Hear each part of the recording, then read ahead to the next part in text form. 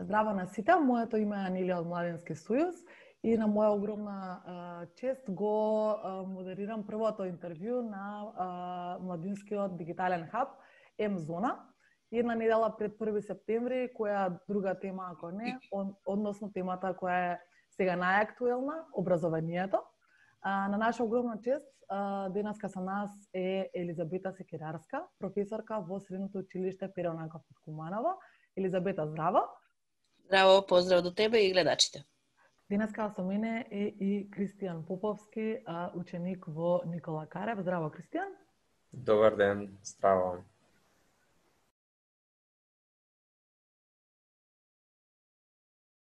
Со оглед на тоа дека без малку 3 децении сум во образование, многу добро го познавам и го живеам како и професионално и лично, секојдневие. Она што е сигурно за образованието секогаш на таа најбазичната општествена сфера која треба да биде фундаментот на сите. Целиот живот е наутвит на сите нас, понатаму. Значи, најважна сфера која го креира ликот на животот воопшто. Значи, треба секогаш да го третираме како сфера која што треба да биде, во која треба да се инвестира, која треба да биде најважна, во која учениците секогаш се субјект, не се објект, во која ние секогаш како нивни наставници сме рамноправни партнери со нив, заедно со надлежните и со родителите секако. Накусо, секогаш велам образованието е живот, затоа што го креира погледот на живот воопшто. Не само како лекција, како учење, него она што ученикот ќе го изнесе од клупа како матрица која ќе го води целиот живот. Целта на образованието е всушност мене како ученик да ме способи да можам да имам одредени знаења за да можам да се квалификувам на пазарот на работен труд и при тоа да дадам некаков допринес во општеството, не само да бидам како личност, туку да можам да допринесувам со моето знаење, информации кои ги имам и да го направам подобро тоа што е. Значи, треба да ме способи за да бидам една таква личност.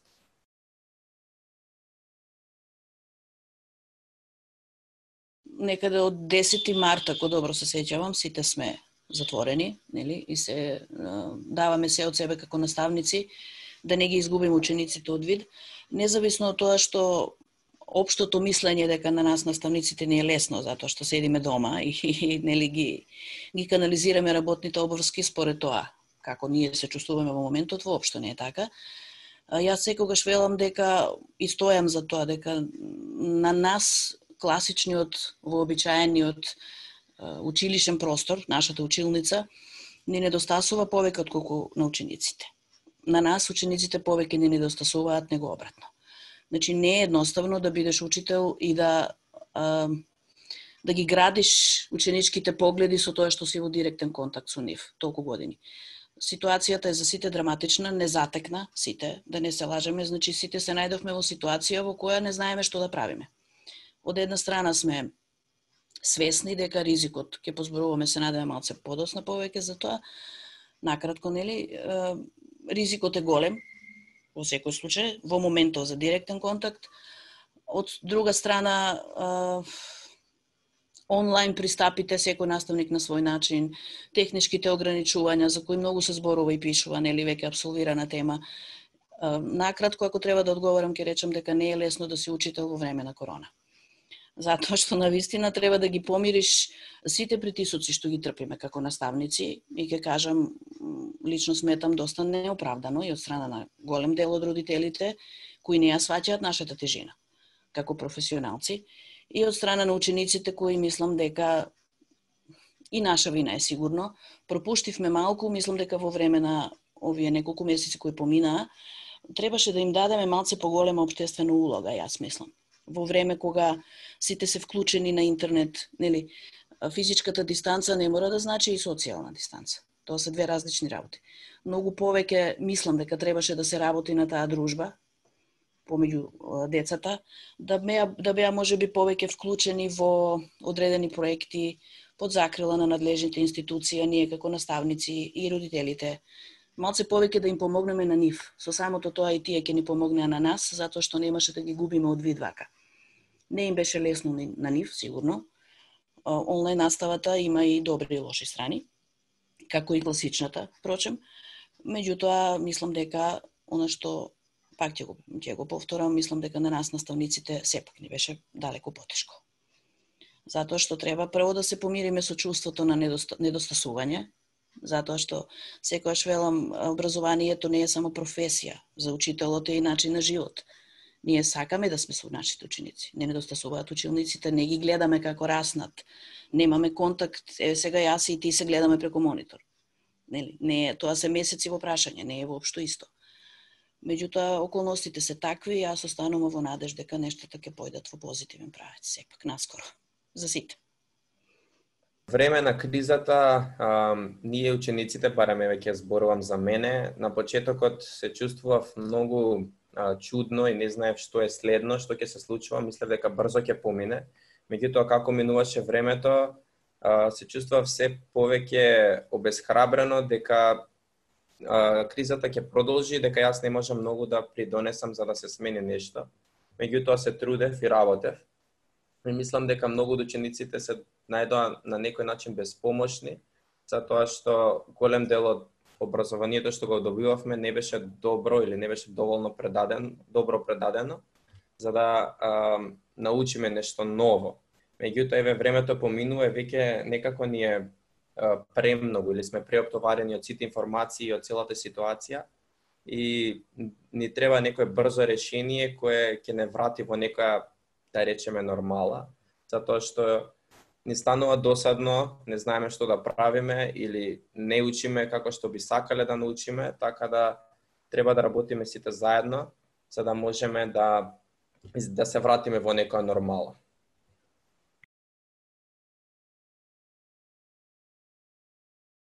Независно од тоа што припаѓам на фелата, ќе речам дека прво мислам дека поддршката на учениците требаше најголемиот дел да им ја дадеме ние, како нивни наставници.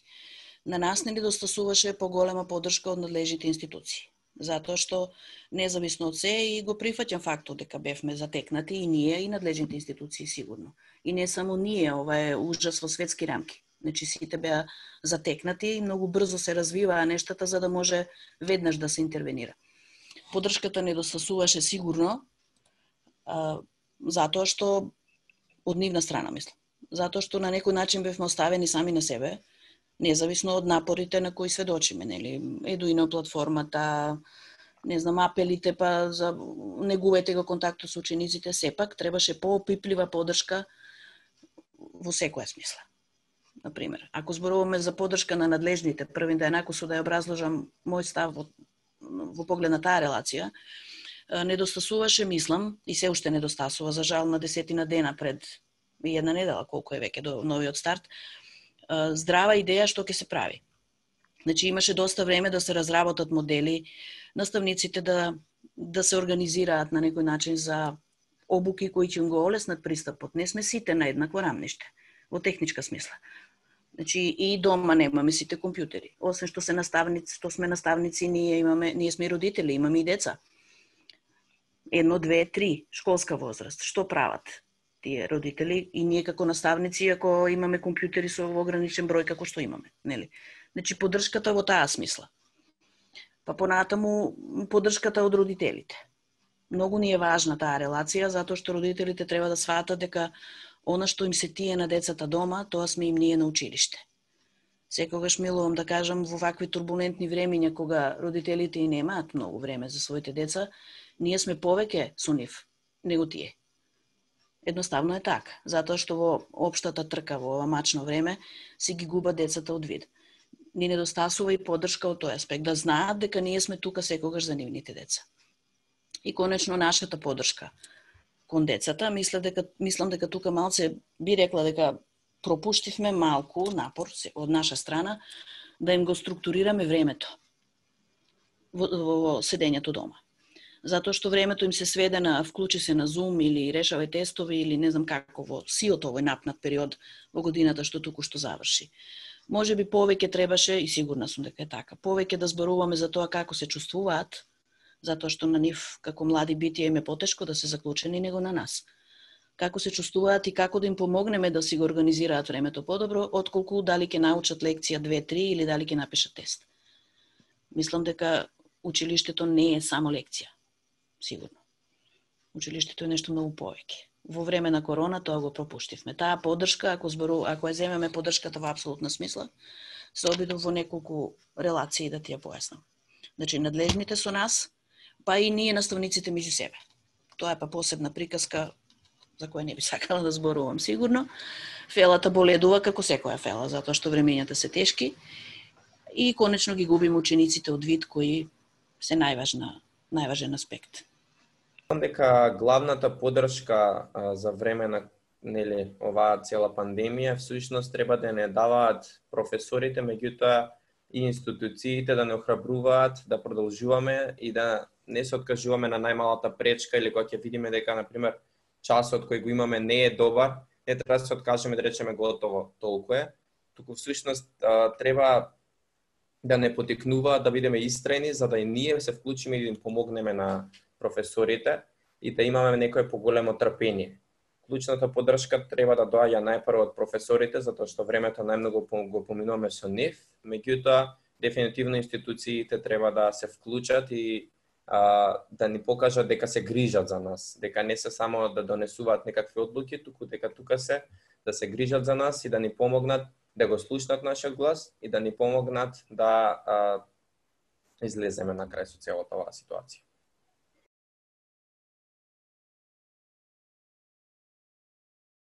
Прашањето е можно убаво и истовремено како што е можно мачно.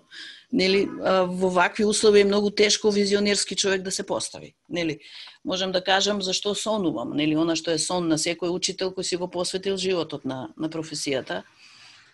Како што секојаш велам, учител си ако живееш за професија од која не можеш да живееш. Нели, тоа е така дефиниција за учителствување. Верувам дека секој учител кој се вложува себе максимално во професијата го негува тој сон. Значи, да ги научиме децата дека училиштето е нешто што ќе им го треба. Не затоа што ќе научуваат лекции, не затоа што ќе треба да се снајдат, не затоа што ќе треба, не знам, да изнаоѓаат модели кои ќе им олеснат. Јас секогаш им велам на моите ученици и тоа е сон за мене. За сега се уште го сонувам, не го гледам тоа во клупите. Значи, да ги бираат потешките патишта. Значи, потежок пат значи да се вложиш себе максимално. Полесен пат значи да се снајдеш. Сакам да доживеам, јас имам уште 4,5-5 години до пензија, се надевам дека ќе го видам, ако не ќе го гледам после, исто се надевам, од пензионерска клупа, како изгледа воспитно-образовниот терен. Се надевам дека учениците ќе го дочекам денот. Учениците да го доживеат училиштето како полигон за размена на мислења, за зреење на ставови, значи да излегуваат од училиштето затоа што знаат. Да ги научиме на животни лекции кои ќе ги научат пред се да бидат добри луѓе. По мене е тоа најважна лекција.